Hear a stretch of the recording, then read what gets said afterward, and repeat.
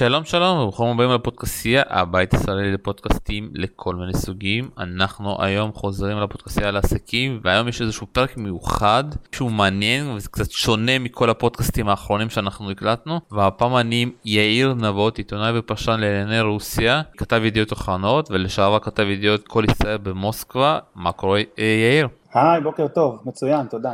שמע, אתה הבן אדם הכי מבוקש עכשיו, אתה יודע, עם כל הבלגן שיש עכשיו ברוסיה ואוקראינה. כמו שאני שומע וגם מבין, אתה מפוצץ ונמצא בכל מקום, אבל הנה, ככה, הצלחתי לתפוס אותך לכמה דקות ולפודקאסט הזה, וכל, אתה יודע, לפני שניכנס לכל הבלגן, פוטין, ואתמול, אני לא יודע אם ראית ארץ נהדרת, עשו איזשהו חיקוי מעולה של פוטין, אני לא יודע עד כמה זה אמיתי, אתה יודע, כי זה נראה לי כמו סמיון כזה.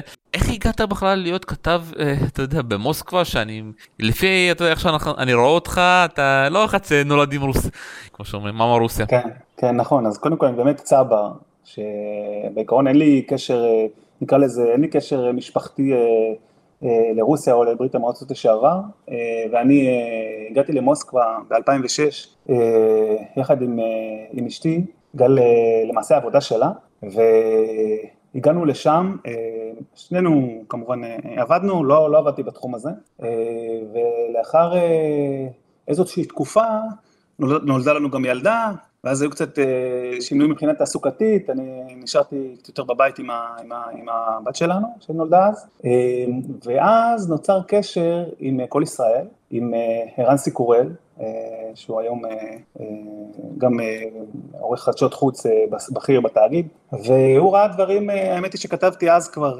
בפייסבוק על רוסיה, כל מיני סיקור, ניתוח, דברים כאלה, והוא אמר לי, בוא נשמע, קראתי דברים שכתבת, אולי אתה רוצה לעלות אצלנו לשידור בתוכנית השעה הבינלאומית, זה תוכנית, אני הכרתי את התוכנית כמובן, כי הייתי שם, יזמתי לשנים, זו תוכנית דגל, והגישו אותה בזמנו אורן נהרי, כל מיני כאלה באמת אנשים מעניינים ומיוחדים, ואמרתי, טוב, שמע, אף פעם לא דיברתי ברדיו, אני לא יודע איך זה ילך, אבל טוב, בוא ננסה. ואני זוכר את זה, ב-2010, זה היה הפעם הראשונה שעליתי לשידור, חי, ודיווחתי, אני אפילו לא זוכר על מה זה היה, זה היה על הצבעה במועצת הביטחון נגד איראן, על הטלת סנקציות, שרוסיה תמכה בזה, שזה היה אז מאוד דבר חריג, וסיקרתי את זה והסברתי, וזה היה השידור הראשון. מפה לשם דברים כאילו התגלגלו, ואני גם כמובן למדתי רוסית, ואז הפכתי גם לעיתונאי רסמי, עם אישורים והכל, קיבלתי באמצעות כל ישראל בגלגול הישן שלו, כמובן פנינו לרוסים באופן מסודר, לרשויות ברוסיה, למשרד החוץ, הוציאו לי אקרדיטציה, ולמעשה הייתי תקופה לא קצרה, אחד הכתבים הישראלים היחידים הרשמיים ברוסיה, לצד הכתבת של ערוץ 9, אבל הייתי כתב של הרדיו הממלכתי, גסודרסטווה, כל ישראל. אז כל ישראל זה מאוד, לרוסים זה היה מאוד מאוד חשוב. ותמיד שאלו אותי, איך יכול להיות שאנחנו, יש לנו בישראל 4-5 כתבים, ופה יש רק אותך. אנחנו מדינה הרבה יותר ענקית, איך זה מסתדר? אז הם כאילו מאוד, מאוד חידדו את העניין הזה, וזהו, ומפה לשם דברים התגלגלו, ואז גם פנו אליי ידיעות אחרונות, והתחלתי לכתוב להם. ואני כותב דרך קבע בפייסבוק, היום יותר בטוויטר, אבל אני באופן כללי מאוד חי את זה, ורוסיה היא מדינה שאתה יודע, מרתקת, מעניינת, חשובה בעולם, וזהו, וככה זה בעצם התגלגל וזרם, ואני מאוד מאוד נהנה. יצא לי גם במסגרת העבודה עיתונאית, נדבר על זה אני מניח, אבל להיות במקומות ברוסיה, אתה יודע, ובמוסקבה ובקרמלין, ולראות את פוטין לא פעם ולא פעמיים, בפורומים לא גדולים. אז אתה יודע, זו עבודה מטריפה, משגעת, מעניינת, אין מה להגיד. קצת מקנא בך, אני אגיד לך גם למה, כי אני גדלתי כמובן, עליתי לעצמי אוזבקיסטן, ואתה יודע, אצלנו זה היה חוק, 8 בערב, ורמיה, אתה יודע, של ערוץ אחד. נכון, יותר וכנל. וזה, שמע, אני כבר זוכר, כמובן שאבא שלי עד עכשיו, אתה יודע, הוא רואה גם את החדשות של 8, של 9, של 10, של 11, וכל הערוצים, והוא לא מפסיק, ואני אומר לאבא, כבר יש אינטרנט, יש דברים אחרים, הוא ממשיך, אתה יודע, להיות, וזה איזשהו, אתה יודע, זה איזשהו סימבול שכולם רואים, אתה יודע, 8, וגם, אתה יודע, מה שמצחיק, גם הכתבת הזאת שאני זוכר אותה, שהייתי גם ילד קטן כזה, היא עדיין נשארת שם, כבר לא זוכר איך קוראים לה, אבל היא עדיין שם קצת הזדקנה, אבל היא עדיין שם, והוא עושה את כל המהדורות של 8, וכל העניין הזה של העניין, כל החדשות ברוסיה, זה איזשהו סמל, נכון. ואז אתה יודע, אנחנו נכנסים כזה, מצד אחד, האם מה שאנחנו רואים באורט וכל הערוצים האחרים של RTR, NTV פעם היה, לא יודע, NTV מיר, הם כבר השתנו בטח, האם זה חדשות אמיתיים, האם זה חדשות שכל דבר עובר אחרי אישור של פוטין, אני הולך לכיוון של הקורונה, אתה יודע, רוסיה מהר מאוד יצאו ואמרו, אנחנו לא הולכים עם כל הסגרים וזה, מי שרוצה לחיות שיחיה ומי שלא, לא. נכון. בוא נשמע אותך, איפה אתה נמצא בכל התיאוריות שלי? אם אנחנו מדברים למשל על התקשורת ברוסיה באופן כללי, אז קודם כל, כמו שאמרת, יש תוכניות בתקשורת הרוסית הממלכתית, אתה יודע, פר וקנל, מה שנקרא, כאילו הערוץ, במקרה, הערוץ הממלכתי, כמו ערוץ אחד של פעם בישראל, אז עדיין הערוץ הראשון הרוסי הוא עדיין מדורת השבט, מה שנקרא, והרבה מאוד רוסים צריך להבין, למרות שהאינטרנט כמובן יש לכולם, והיום יש גישה לכל מיני אתרים, ויש גם אתרים שהם יותר אתרי אופוזיציה, עם חדשות קצת יותר ביקורתיות, אבל צריך להבין שרוב האוכלוסייה ברוסיה, זה חבר'ה שהם בגילאים, לא חבר'ה צעירים, והאנשים בשכבות הגיל המבוגרות יותר, רוב החדשות שהם צורכים, צריך להבין, זה מהטלוויזיה הממלכתית, כמו שאמרת, הם יושבים, בצהריים, רואים ב-12 בצהריים, גם היום יש את התוכנית של זיסת מינות, 60 דקות, זה ככה תוכנית של צהרי היום, ככה טוב טוב, ככה פרופגנדה, ככה במנה טובה, ככה זה קילו ככה טוב של פטריוטיות, ואחרי זה ב8 בערב יש את החדשות, ואחרי זה יש את, אתה מכיר אותו, את סולוביוב אולי, שיש לו גם תוכנית כל ערב, זה כמו הפופוליטיקה שלנו, אבל הרבה יותר עם דגש, הרבה יותר פטריוטי, ולפעמים אפילו קיצוני, נגד המערב, נגד אוקראינה, זאת אומרת, איך שמחליטים לפי החדשות, יש מטרה וכולם מתמקדים בה, ולטובת המטרה הכוללת. אז מבחינה הזאת חשוב להבין שהתקשורת הרוסית היום, בגדול, היא תקשורת מאוד מיישרת קו, זאת אומרת, יש כמה ערוצי תקשורת שהם יותר מזוהים עם האופוזיציה, כמו למשל ערוץ דוז', אבל זה לא ערוץ טלוויזיה, זה ערוץ חדשות אינטרנטי, אין אותו כבר בטלוויזיה, הוא היה בטלוויזיה, אבל אז סגרו אותו, הרשויות סגרו אותו, הוא עבר לשדר רק ערוץ אינטרנט, וגם הערוצים שהיו פעם, כמו שאמרת קודם, NTV, שהיה פעם ערוץ שהיה ידוע כערוץ ביקורתי, אפילו הייתה בו תוכנית מפורסמת בתקופה של ילצין, שכמו חבובות, כמו חרצופים, גם היו יורדים שם על הפוליטיקאים וצוחקים וסטירי, הדברים האלה לא קיימים היום, מבחינה הזאת אני חושב שרוסיה היום נמצאת במקום אחר, והתקשורת היא מיישרת קו כמעט רובה ככולה, וגם כשרואים את החדשות, אז צריך לקחת את זה בחשבון, אנשים שרואים חדשות בערוץ הראשון הרוסי, אתה יודע, אז צריך להבין, צריך לקחת את זה בחשבון, כי הדיווחים הם דיווחים מאוד מגמתיים, ולא תמיד משיקים לכל העובדות, בוא נגיד, אלא יותר לעובדות שנוח, והנרטיב שרוצים לקדם. אז בקטע הזה, אתה צודק.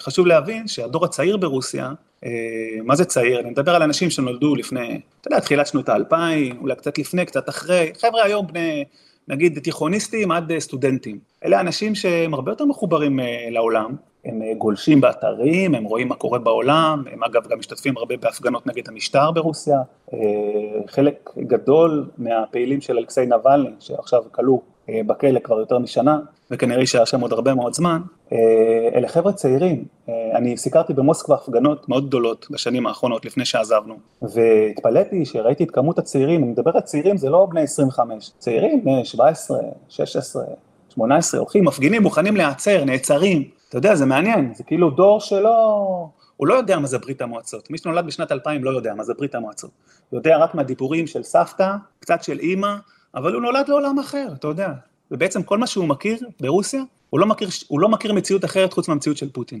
נקרא לזה ככה. אז זה מעניין, כי יש פה פער דורי, תפיסות עולם אחרות לגמרי, וזה גם מעניין לגבי מה יהיה בהמשך, נגיד עוד דור שניים, שהאנשים האלה שתקופת ברית המועצות, כי נגיד פוטין, כמובן כמו שכולם יודעים, הוא תוצר מאוד חזק של תקופת ברית המועצות, הוא נולד 7 שנים אחרי שנגמרה מלחמת העולם השנייה, בלנינגרד, היום סטן פטרבורג, למקום עיר שמתאוששת ממלחמה מטורפת, ממצור, מרעב, מקשיים מאוד גדולים, בשבילו זה המקום שממנו הוא בא, עם כל הקשיים של ברית המועצות, ומה שהיה אחר כך, הדמות שלו היא מתבססת על זה, וכמובן על השירות, בשירותים החשאיים, בקג"ב וכן הלאה, אבל עוד נגיד דור או שניים, אתה יודע, חבר'ה צעירים לא ידעו יותר מה זה ברית המועצות, וזה מאוד מעניין לחשוב מה יהיה אז ברוסיה, לאן היא תלך, לאיזה כיוון. אתה חייב גם להכניס את כל העניין של מוסקבה, שזה כאילו, אפשר להגיד, מדינה אחרת ועם ווליום אחר לעומת כל הערים האחרות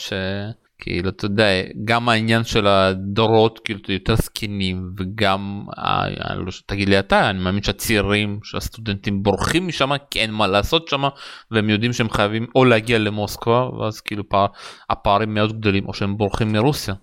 כן, זה נכון. קודם כל, אומרים את זה הרבה פעמים על הרבה מדינות, אבל בהקשר הרוסי אומרים הרבה פעמים שאתה יודע, מוסקבה וסנט פטרבורג, שתי הערים הכי גדולות, זה לא רוסיה. רוסיה זה כשאתה יוצא 600, 700, 800 קילומטר משם, ערים בינוניות, ערים קטנות, ויש המון ערים כאלה ברוסיה.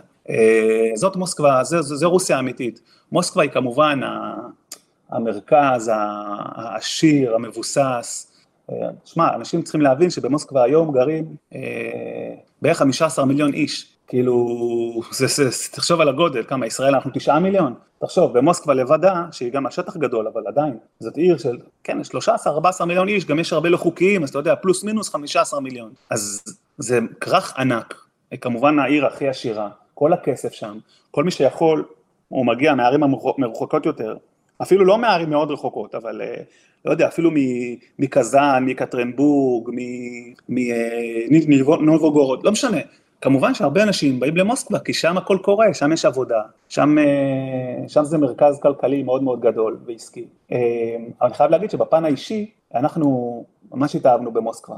אתה יודע, אני מדבר עם הרבה ישראלים, נגיד כאלה שלא ביקרו שם עדיין, ואז אני שואל אותם, וזה גם כשגרנו שם, היינו עושים את התרגיל הזה, אני שואל אותם לפני שהם באו, מה אתם חושבים על מוסקבה? אז הרבה פעמים אנשים היו עונים, מה שיש להם בראש בסטריאוטיפ, עיר אפורה עם ארובות כאלה, ועשן יוצא, ומפעלי תעשייה כאלה, אתה יודע, ואז הם באים, פוגשים עיר, אני לא יודע אם יצא לך להיות במוסקבה לאחרונה, או בכלל לא, מתי אם היית שם או לא. יצא לך להיות במוסקבה?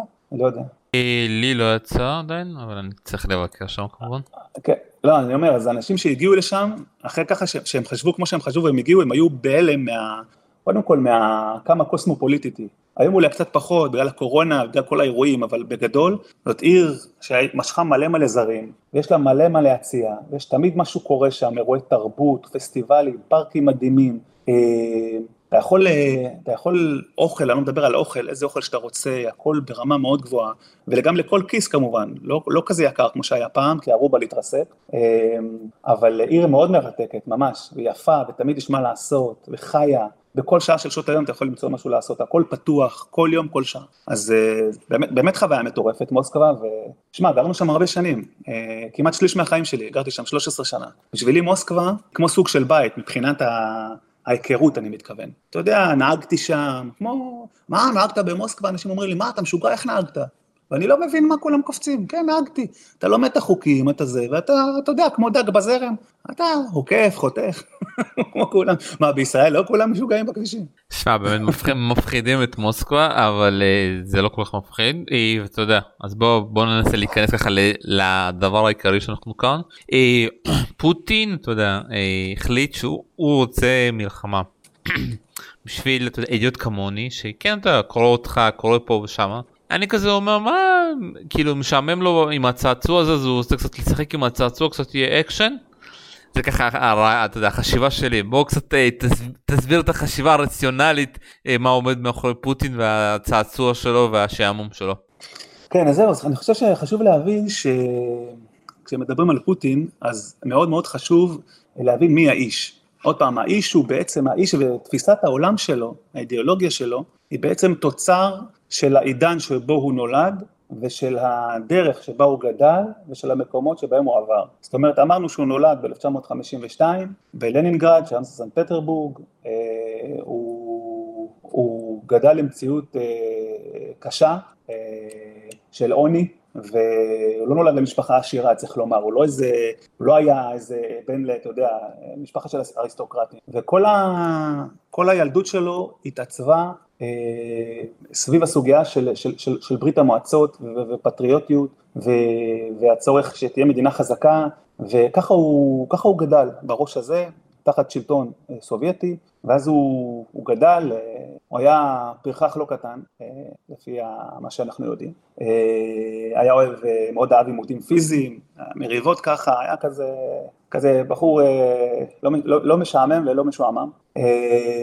ואז אחרי זה הוא כמובן הצטרף לשירותים החשאיים, אבל עוד לפני זה הוא הלך, כשהוא היה עוד נער, הוא הלך בעצמו וביקש להיכנס, כשהוא היה ממש בגיל מאוד צעיר, 14-15, וביקש לברר איך הוא יכול להפוך לסוכן KGB, אז אמרו לו, אתה מוקדם לך עדיין, אתה צעיר, אתה לא יכול עדיין, אתה צריך ללמוד ואז להגיע. ואז הוא באמת הלך, למד משפטים, ואחרי זה הצטרף לשירותים החשאיים, וסיים את כל הקורסים שלו, והצטרף לעבודת השירותים החשאיים, וזה בתקופה אנחנו צריכים לזכור אתה יודע שמלחמה קרה, ושארצות הברית היא הדמון הגדול, האויב הגדול, הוא נשלח אחרי זה למזרח גרמניה ושרת בדרזדן, ולמעשה שם גם תפסה אותו ההתפרקות של ברית המועצות. עכשיו, פוטין, אם יש לו סוג של טראומה, מה שהוא רואה כטראומה, והוא גם אמר שההתפרקות של ברית המועצות, ככה הוא אמר, זה האסון הגיאופוליטי הכי גדול של המאה ה-20. ככה הוא אמר. זאת אומרת, הוא רואה את זה אתה יודע, עברו הרבה אנשים ההתפרקות של ברית המועצות, ונפילת החומות והכל, זה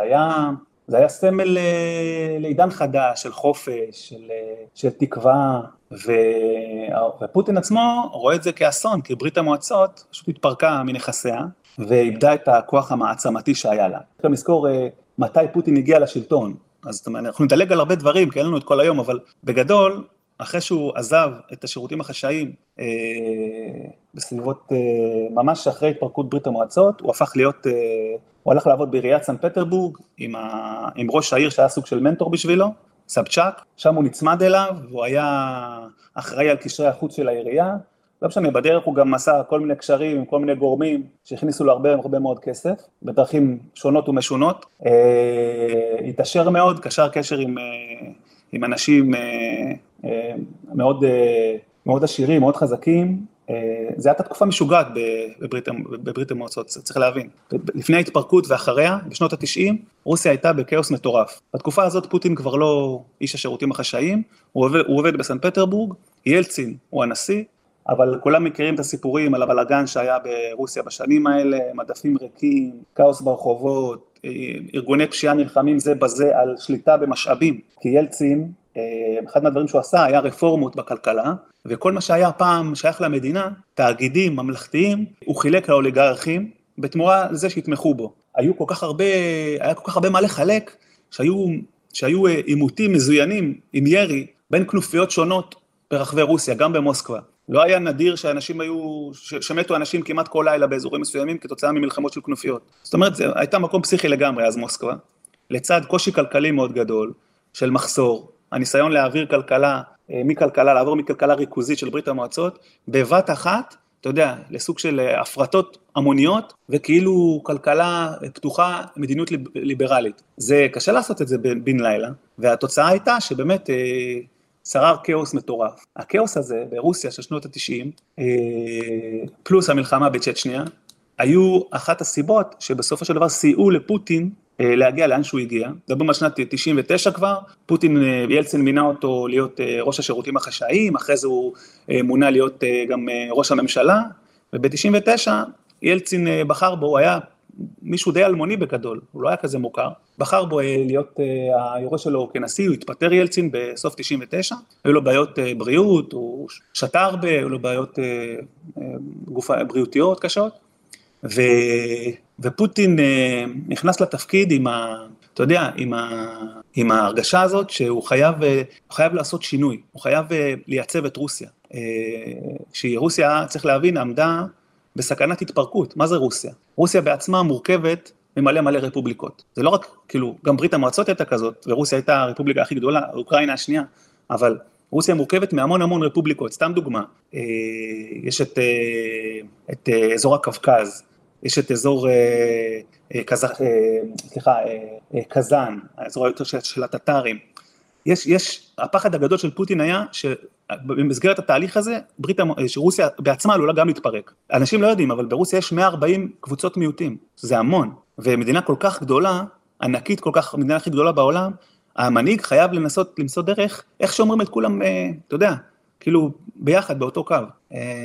ואז הוא נכנס לתפקיד, באמת מה שהוא עשה, הוא נכנס לתפקיד בשנת 2000 לנשיאות, הוא נבחר ברוב, ואז הוא התחיל לייצב את הספינה, ב4 השנים הראשונות שלו בתפקיד היה לו גם הרבה מזל, כי המחירים של האנרגיה מאוד מאוד עלו, ונסיקת מחירי הגז והנפט, שכמובן עליהם הרבה רוסיה מתבססת, היא מייצאת מלא מאנרגיה, אז זה מאוד מאוד עזר לו, הכלכלה התרוממה, הוא עשה רפורמות, הוא ייצב את הספינה, ומה שזוכרים הרבה מאוד לפוטין, האזרחים של רוסיה, זה נגיד על העשור הראשון שלו בשלטון, אם אתה שואל את הרוסי הממוצע, האזרח הממוצע, עזוב, לא מדבר איתך עליהם, האזרח הממוצע ברחוב, אם היית שואל אותו אז, מה הוא מעדיף, יציבות או דמוקרטיה, הוא בטוח היום יציבות. אין מילה עבור הרוסים אז יותר חשובה מיציבות. אתה יודע, אם זוכרים את שנות ה-90, זה כמו איזה טראומה, והוא מגיע, והוא מייצב את הספינה, והוא משפר את הכלכלה, ופתאום אנשים מרוויחים יותר כסף, יש להם יותר שכר פנוי, הם פתאום נוסעים לחול, פתאום המחירים התייצבו, הרובל מתחזק, פתאום רוסיה ככה,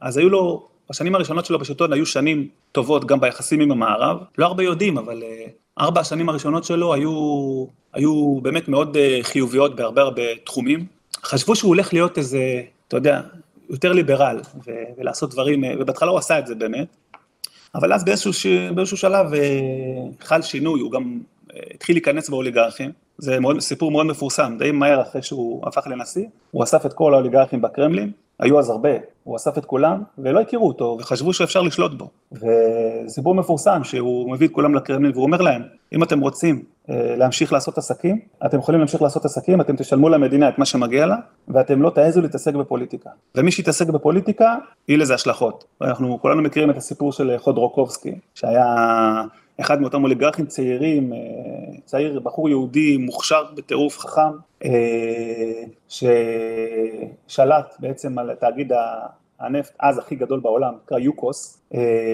והוא גם השתתף בפגישה הזאת, אבל היו לו שאיפות אחרות, היו לו גם שאיפות פוליטיות, והוא מתח ביקורת על פוטין, והוא פעל הרבה כדי להפיץ, אתה יודע, רעיונות ליברליים, תוך כדי שיתוף פעולה עם גופים זרים, אמריקאים וכל זה, וזה נגמר בזה שבאמת ב-2003 פוטין נורא לעצור אותו, היו אישומים שקשורים להעלמות מס, דברים כאלה, זה לא חשוב, לא ניכנס לזה, בסופו של דבר, שורה תחתונה נטרל אותו, וזרק אותו 10 שנים לכלא, ואנשים אז היו בשוק, כי לא ציפו, לא חשבו שזה אפשרי, חודרוקובסקי היה בן אדם מאוד מאוד חזק, אולי הכי חזק ברוסיה, אחרי פוטין, והיו בהלם שדבר כזה אפשרי, זה גם כמובן פגע באקלים העסקי, אתה יודע, כי אמרו מה, אנשים יפחדו לעשות פה עסקים, אבל מה שעשה פוטין הוא בעצם שלח מסר ברור לכולם, אסור להם להתעסק בפוליטיקה, ואסור להם לבקר את השלטון, אם רוצים לעשות עסקים, הם צריכים ליישר קו, וזה מה שקרה.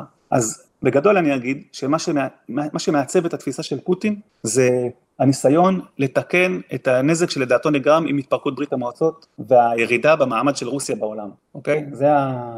את זה אני די מבין את החשיבה שלו, ועכשיו בוא תקרב אותנו עכשיו לכל העניין הזה. מה המטרה שלו באופן כללי, עכשיו כאילו, אתה יודע, מה המטרה של המלחמה הזאת, למה, אתה יודע, הוא הולך על זה ב-2022, פוטין כל שנייה, כל דקה שהוא רוצה לעשות, הוא תמיד יכל לפתוח, והוא לא עשה את זה. כן, אז בנושא של אוקראינה, חשוב להבין שהקשר בין רוסיה לאוקראינה הוא מאוד עמוק, הוא מאוד חזק, היסטורית הוא מאוד משמעותי, אוקראינה הייתה קודם כל הרפובליקה השנייה בגודלה בתוך ברית המועצות, אבל מעבר לזה, הקשר בין רוסיה, האימפריה הרוסית לאוקראינה הולך הרבה אחורה, בעצם רוסיה, האימפריה הרוסית התחילה מאותה נסיכות רוס קייב, מקייב למעשה, אז יש פה קשר היסטורי מאוד מאוד חזק, ברמה הכי חזקה שאפשר, יש קשר תרבותי, היסטורי בין המדינות, יש קשר חזק מאוד בין העמים, הרוסים והאוקראינים הם מאוד מאוד קרובים, אבל מעבר לזה, פוטין רואה באוקראינה אזור חייב להיות בתוך שטח ההשפעה הרוסי. זאת אומרת, כל האזור של מדינות ברית המועצות לשעבר, כמובן, כולל גיאורגיה, כולל מדינות מרכז אסיה, כולל כמובן בלרוס ואוקראינה, בלרוס ואוקראינה לשתי המדינות הכי חשובות מהבחינה הזאת, כי הן בעצם מהוות סוג של חוצץ בין רוסיה לבין שאר אירופה. העניין הוא שבשנים האחרונות, בעצם ב8 השנים האחרונות, מאז שהאוקראינים הדיחו בהפיכה עממית, במחאה עממית, את הנשיא הפרו-רוסי בתחילת 2014, ינוקוביץ', ואז מה שקרה אחרי זה היה עלה לשלטון משטר אנטי-רוסי, פרו-מערבי, הרוסים הגיבו מאוד מהר בסיפוח חצי האי קרים ב-2014, ומשם ועד היום בעצם היחסים בין רוסיה לבין אוקראינה מאוד מאוד הידרדרו. רוסיה שתמיד הייתה לה השפעה מאוד גדולה על מה שקורה באוקראינה, מבחינה פוליטית, והיא תמיד דאגה שהאוקראינים יישארו קרובים לרוסיה, ולא התקרבו יותר מדי למערב, אז בשנים האחרונות רוסיה הלכה ואיבדה את ההשפעה שלה, גם בכל הקשור למזרח אוקראינה, יש שם את החבל דנבאס, יש שם את אותם בדלנים פרו-רוסים, שזה בעצם כוחות של רוסיה, שכבשו את האזורים האלה, והקימו את הישויות העצמאיות האלה בלוגנסק ודנייסק, שזה בעצם שטח של אוקראינה ריבוני, שנכבש ממנה. צריך להבין שבמלחמה הזאת, בין אותן ישויות לבין צבא אוקראינה, נהרגו 14,000 בני אדם ב8 השנים האחרונות. אנשים לא יודעים את זה. 14,000 בני אדם, זה מספר מטורף, והרס מאוד גדול. וזה הביא לזה שחתמו על הסכמי מינסק, לא חשוב הסכמי מינסק, שנחתמו ב-2014, 2015, וכאילו גרמו, היום אמורות להביא להפסקת אש בין הצדדים, איזושהי תוכנית שכל צד חייב למלא את התנאים שלה, זה לא קרה, ובעצם בכל השנים האלה, אוקראינה המשיכה להתקרב למערב, לא הצטרפה לנאטו, אבל כן התקרבה מאוד למערב, התחילה לקבל ציוד מערבי, התחילה לקבל הדרכות צבאיות מהמערב. עכשיו, פוטין רואה את זה, צריך להבין מהזווית שלו, אני לא אומר שהוא צודק, אני רק מתאר את הזווית שלו, הוא רואה את זה והוא נטרף, הוא פתאום מבין שהוא איבד את היכולת השפעה שלו על מה שקורה בתוך אוקראינה, ואוקראינה, שבשבילו היא חלק מרוסיה, בעצם בתפיסה ההיסטורית, כמעט עם אחד, הוא לא מוכן לקבל שהמדינה הזאת בעצם מסתלקת ומתחברת למערב, ומעבר לזה יש לו עוד עניין חשוב מאוד, שזה גם היחסים עם ארצות הברית, זאת אומרת, הוא רואה את ארצות הברית וכוחות נאטו הולכים ובראייתו מתקרבים לרוסיה עוד ועוד, והוא הגיע למסקנה שהאמצעים הפוליטיים שבהם הוא השתמש עד היום לא הצליחו, למעשה נכשלו, והוא עומד על כך שצריך לשנות את הסדר הביטחוני באירופה. עכשיו השאלה איך עושים את זה? הוא אומר, עד היום האמצעים הפוליטיים, ניסיתי, אין לי יותר השפעה על מה שקורה באוקראינה, בעבר רוסיה שיחקה עם הפוליטיקאים בתוך אוקראינה, יש מפלגה פרו-רוסית כזאת, יש ראש ממשלה פרו-רוסי, הייתה להם השפעה, הייתה להם יכולת להניע דברים לטובת האינטרס הרוסי. היום זה כבר כמעט לא ככה, יש שם למפלגה פרו-רוסית, אבל היכולת השפעה שלה היא מאוד קטנה, ואני מניח שפוטין אולי הגיע למסקנה, שהכלים האלה מוצאו ונכשלו, והגיע הזמן לנסות דברים אחרים, אבל הוא גם בחר בעיתוי הנוכחי מהרבה סיבות אחרות. יש כל מיני סיבות לזה. סיבה אחת זה למשל, התלות של אירופה בגז רוסי. הוא יודע שאירופה תתקשה להגיב, אם למשל, יהיה לו יותר קשה להגיב כי תלויה בגז רוסי, באנרגיה רוסית. 40% מהגז שאירופה צורכת מגיע מרוסיה. אם יש, לדוגמה, עכשיו תרחיש של מלחמה, ואירופה וארצות הברית מטילות סנקציות על רוסיה, רוסיה יכולה לסגור את הברז. אנחנו בפברואר, קור למות. כל מיני דברים שהרוסים יכולים לעשות בגלל התלות הזאת של אירופה. כמובן שהרוסים יסבלו, כי הם יחטפו סנקציות, אבל גם אירופה תסבול, ויש קשרי מסחר, וזה מאוד מסובך בקיצור. ואני חושב שגם העובדה שהקנצלרית בגרמניה, אחרי 16 שנה, אנגלה מרקל עזבה, והגיע קנצלר חדש, שיש לו פחות ניסיון מדיני, בזירה הבינלאומית, והגרמנים הם בין המדינות גרמניה בין המדינות שהכי תלויות ברוסיה, מבחינת אנרגיה. אז גם, אתה יודע, והוא מזהה את ארצות הברית עכשיו כחלשה. הוא רואה איך ארצות הברית עזבה את אפגניסטן, הוא רואה איך ארצות הברית רוצה להתמקד בסין, ויכול להיות שהוא חושב שאתה יודע, זה העיתוי מבחינתו לעשות את זה.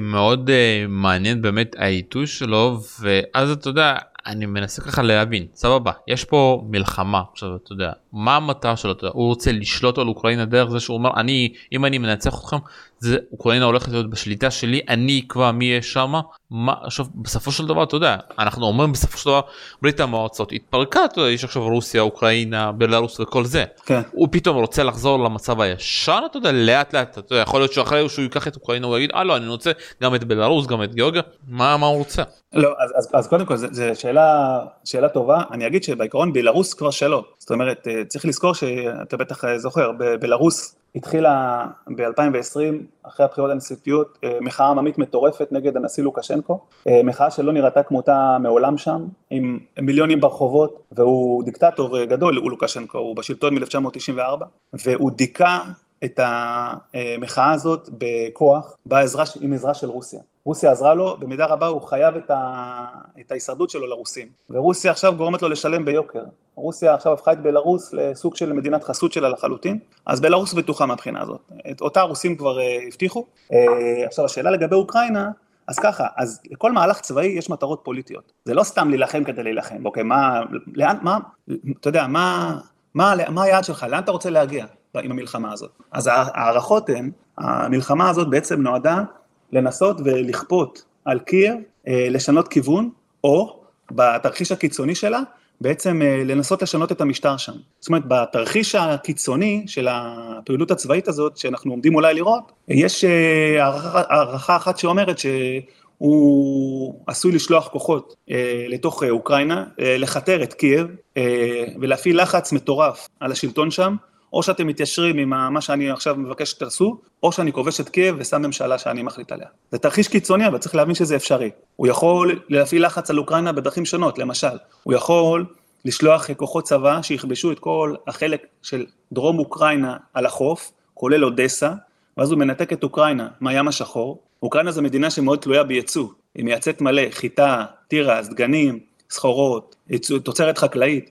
ואם הוא מנתק אותה מהים השחור, הוא בעצם חונק אותה כלכלית, לא יכולים לייצא, לא יכולים לקבל כסף, אם הוא עושה את זה, ואז הוא אומר, אם אתם לא, סתם דוגמה אני אומר, מחזיק את המצב הזה ככה איזה תקופה מסוימת, ואם אתם לא נענים לדרישות שלי ומנהלים איתי משא ומתן, אני ממשיך, אני מתקרב לקייב. עכשיו, זה אפשרות אחת.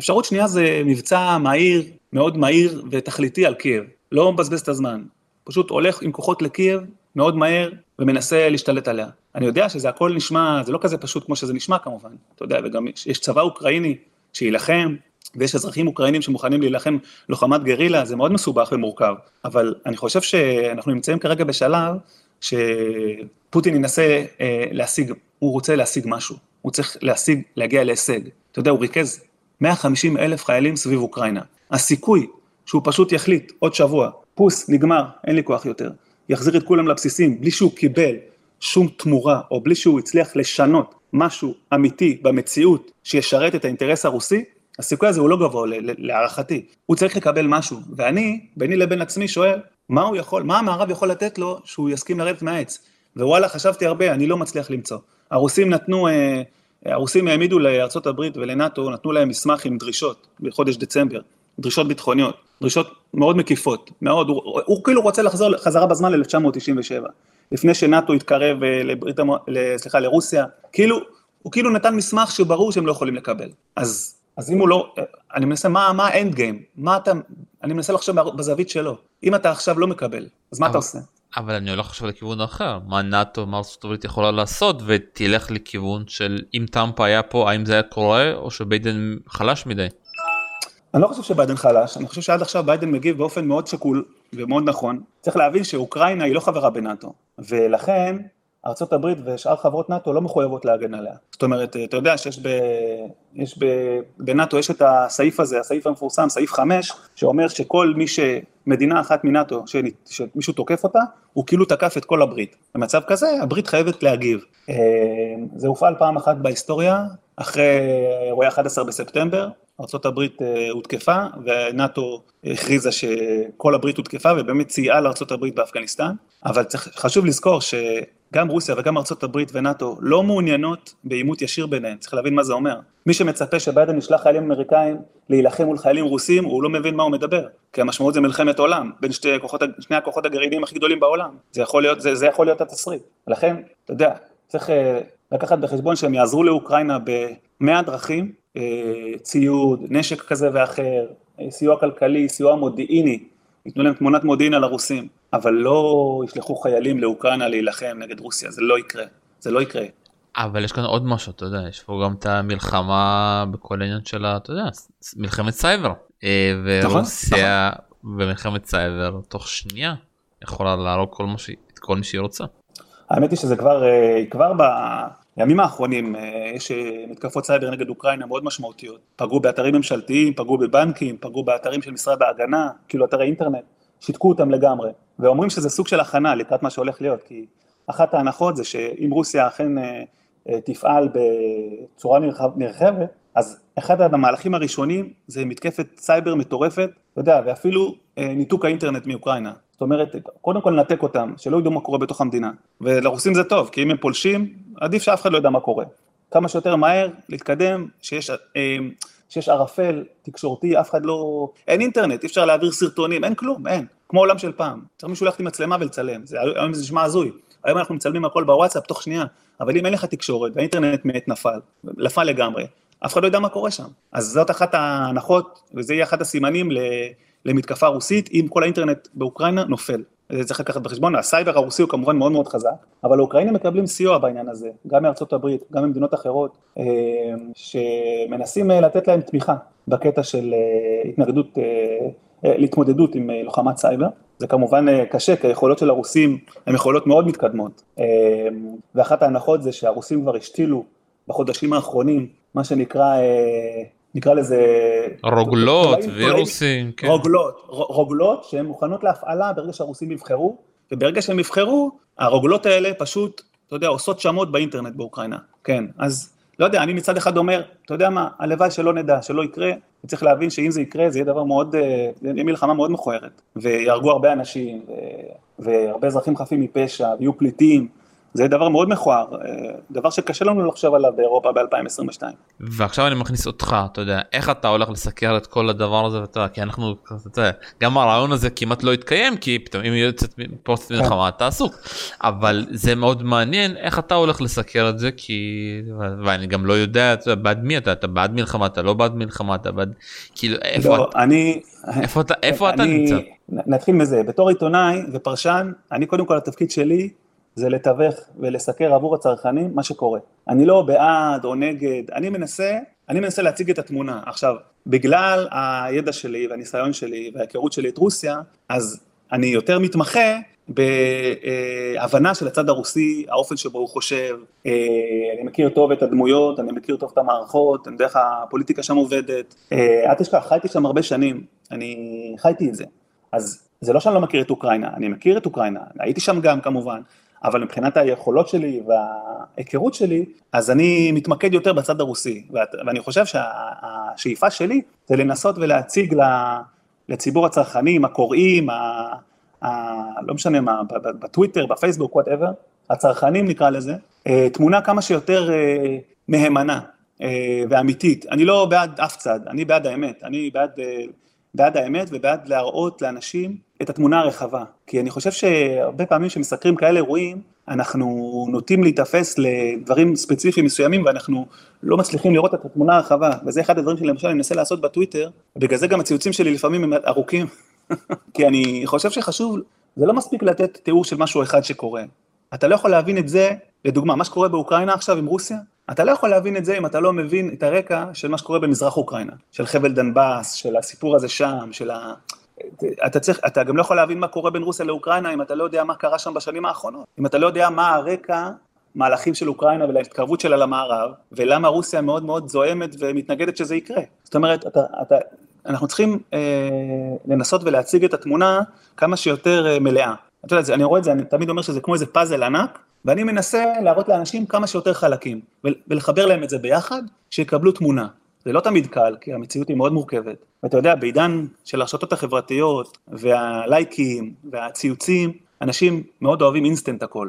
הם רוצים לדעת עכשיו מי הטובים, מי הרעים, איך זה ייגמר, מתי זה יפרוץ. הנה, נגיד, דיברו על זה שהמלחמה יכולה להתחיל השבוע ביום שלישי בלילה. אמרו, הלילה זה יכול לקרות וכל זה, ואז זה לא קרה. וראיתי כבר אנשים כותבים, מה, זהו, חזלש, הרוסים מתקפלים, סתם קשקושים. עכשיו, אתה יודע, אני נגנב. אני אומר, חבר'ה, אתם מצחיקים. אז מישהו אמר שזה ייפתח ביום זה באחת בלילה, וזה לא קרה. זה לא אומר שזה לא יכול לקרות בעוד כמה ימים. אתה יודע, אנחנו מחפשים תשובות, עכשיו מהר, הכל מהר, מהר, לא קרה, לא יקרה, לא זה, לא זה. אבל זה לא עובד ככה. המציאות היא מסובכת, המציאות היא מורכבת, אתה צריך סבלנות, אתה צריך אורך רוח, לנתח דברים כאלה. זה כמו שהרוסים נגיד עכשיו אמרו, בימים האחרונים, יראו כל מיני סרטונים ואמרו, הנה, אנחנו פינינו כוחות, פינינו מפה והוצאנו מפה, אנחנו מפנים את הכוחות שלנו. אבל זכרת ברטה, ואנשים קונים כל מה שמוכרים להם. ואצל הרוסים זה חלק מהאסטרטגיה, צריך להבין את זה. מכניס אותנו עכשיו, איפה כאן ישראל נכנסת, ומה לנו טוב, אתה יודע, שאני מסתכל פה מבחינת האינטרס שלנו, מבחינת האינטרס של בנט, לפיד, ליברמן. האינטרס של ישראל הוא שבאמת לא תהיה שום מלחמה כזאת, האמת. מלחמה כזאת שמה אותנו במצב מאוד בעייתי. מצד אחד יש לנו את ברת הברית האסטרטגית שלנו, ארצות הברית, שהיא המדינה שהכי חשובה לנו מבחינת היחסים, והיא כמובן מתייצבת בגדול, לא מבחינה צבאית, אבל בגדול תומכת באוקראינה ונגד הרוסים. מצד שני, יש לנו את רוסיה, שיש לנו את היחסים גם טובים, מאוד פרקטיים, מאוד אינטרסנטיים, אבל יחסים של דיאלוג כן, והם פועלים לנו בחצר האחורית. הרוסים עובדים צבאית בסוריה, וישראל יש לה כמובן אינטרס מאוד מאוד משמעותי במה שקורה בסוריה, מבחינת הפעילות הצבאית שלנו, ואנחנו צריכים לשמור על מצב שהרוסים לא לדרוך להם על יבלות, כדי שאנחנו נוכל להמשיך ולפעול בסוריה, כי אם הם יקשו עלינו, אנחנו נוכל לפעול, אבל זה יהיה הרבה יותר קשה, ובנוסף צריך להבין שכמובן ישראל גם יש קהילה יהודית גדולה בשתי המדינות, אנחנו לא רוצים שאף קהילה יהודית תיפגע, קהילה יהודית ברוסיה מאוד מאוד משגשגת, מאוד טוב להם שם, קהילה יהודית באוקראינה היא גם קהילה לא קטנה, קטנה יותר מרוסיה, אבל עדיין לא קטנה, ואתה יודע, זה מצריך הרבה, זה כמו ללכת בין הטיפות, זה מצריך הרבה זהירות, ויהיו עלינו הרבה לחצים. נגיד, אתה יודע, האוקראינים, תהיה מלחמה, האוקראינים ישאלו אותנו, למה אתם לא מגנים את רוסיה, שהיא פולשת לשטח שלנו, שזו שאלה פיירית בעיקרון, פייר לשאול שאלה כזאת, ואנחנו נצטרך להגיד, אבל בציגה למה, אנחנו לא נוכל להגיד, אנחנו לא רוצים להרגיז את הרוסים. אבל פה מאוד מעניין אותי, אתה מכיר קצת את הסיפור, איפה ליברמן פה? אתה יודע, כי ליברמן לדעתי, תגיד לי אתה, למי הוא מקורב ולמי לא, אני כבר לא יודע. שמע, מה זה למי הוא מקורב? ליברמן הוא שר האוצר, יש לו הרבה מקורבים בשתי המדינות, ליברמן יש לו מקורבים מאוד בבלרוס גם של לוקשנקו, יש לו קשרים טובים עם אנשים במוסקבה, ויש לו גם קשרים עם אנשים באוקראינה, אתה יודע, בסופו של דבר אני לא חושב שהוא, אתה יודע, הוא שר האוצר, אני פחות הולך לכיוון של השר האוצר, אני מתכוון כאילו לקשרים האישיים שלו, אתה יודע, כי אני חושב בטוח שליברמן יש לו פה איזושהי דעה והוא מפחד לא לדבר פה, יכול להיות ברור, אני בטוח שהוא לא אומר את מה שהוא חושב באמת, קודם כל בגלל שהוא בתפקיד ציבורי מאוד חשוב, ודבר שני, אתה יודע, מה הוא צריך את זה? אתה יודע, זה כמו, לא יודע איך להגיד לך את זה, זה כמו שאתה ילד ואבא שלך רב עם אמא שלך, כאילו מה תבחר צעד? אתה רוצה שהם ישלימו והכל יהיה בסדר. אז מבחינת ישראל אותו דבר, לא שרוסיה זה האמא וארצות הברית זה אבא, אבל מבחינת הרצון שדברים יסתדרו ולא יהיו, וזה לא ייגרר למשהו שיאלץ את ישראל להיות במצב מאוד בעייתי. מבחינת ישראל זה בעיה, אני אגיד לך איפה זה עוד בעיה מבחינת ישראל. גם מבחינת המלחמה, איך שהיא תתפתח מבחינה כלכלית, ישראלים צריכים להבין שהם עלולים לשלם מחיר על המלחמה הזאת, בגלל שכמו שאמרנו קודם, אוקראינה היא יצואנית מאוד גדולה של מוצרי חקלאות, תוצרים חקלאיים, תירס, דגנים, חיטה, עכשיו 50% מהדגנים שישראל מייבאת זה מאוקראינה, הרבה אנשים יודעים את זה, עכשיו במצב שרוסיה למשל מנתקת את אוקראינה מהים השחור, והנמלים של אוקראינה הגדולים, אודסה, מריופול, לא פועלים, בגלל שהרוסים השתלטו עליהם, אין יצוא תירס, אין יצוא דגנים, אין יצוא חיטה. מה קורה למחירי המזון? עולים למעלה. אנחנו כולנו נשלם על הדברים האלה בצלחת, צריך להבין את זה. ואני לא מדבר בכלל על מחירי הגז והאנרגיה, שבכלל יעלו. ומי מרוויחה מעליית מחירי הגז והאנרגיה? רוסיה. וואו, כל כך פשוט. טוב, שמע, אנחנו חייבים לסיים, ובוא שופן, תיאורטית, יש סיכוי ששום דבר בסוף לא יפרוץ, שפוטין איכשהו יגיד, ניסיתי ואני לא הולך, או שאתה אומר שזה כבר הגענו למבוי סתום, וזה משהו יקרה פה. לא, אני אף פעם לא אומר שהגענו למבוי סתום, ואני תמיד אומר צריך להשאיר פתח למצב של בכל זאת יגיעו לאיזושהי הסכמה, ודברים לא יקרו, וצריך גם להבין שבהחלט יכול להיות תסריט מסוים, שבו פוטין לא משיג את הכוחות, אבל גם לא יוצא למלחמה. זאת אומרת, הוא משאיר מין מצב קבוע כזה של לחץ מטורף של כמה חודשים על אוקראינה ועל המערב, הוא מבלבל אותם, הוא מפחיד אותם, אתה יודע שהרבה חוסר ודאות, כן יתקוף, לא יתקוף, יש הרבה פחד, המצב הזה בגדול משרת אותו, אבל בסופו של דבר הוא לא יצליח להביא לו את המטרות שהוא רוצה, ולכן אני עדיין חושב שהסיכוי לפעולה צבאית רוסית משמעותית בשבועיים הקרובים, היא עדיין עד סוף החודש, היא עדיין בעיניי, לדעתי, בערכה שלי, היא עדיין גבוהה. האם זה אומר שזה יקרה? לא. האם זה אומר שאני אף פעם לא טועה? לא, יכול מאוד להיות שאני טועה, אבל זה מה שאני מעריך. צריך לחכות ולראות. טוב, כאן לצערי אני חייב לסיים. יאיר נבות, עיתונאי שככה מתמחה ברוסיה, היה לי מאוד כיף. תודה שככה התארחת אצלנו, ותודה שפוטין עדיין לא התחיל את המלחמה, אחרת לא היינו מדברים. ויאללה, וכל מי שרוצה, תעקבו אחריו בטוויטר, בפייסבוק, אפשר גם לקרוא אותו בידיעות אחרונות, כיף לקרוא אותך, ואני באמת, כל ציוד שלך, כל דבר, לומד הרבה דברים, וכיף, תודה רבה לך. תודה רבה, שלום.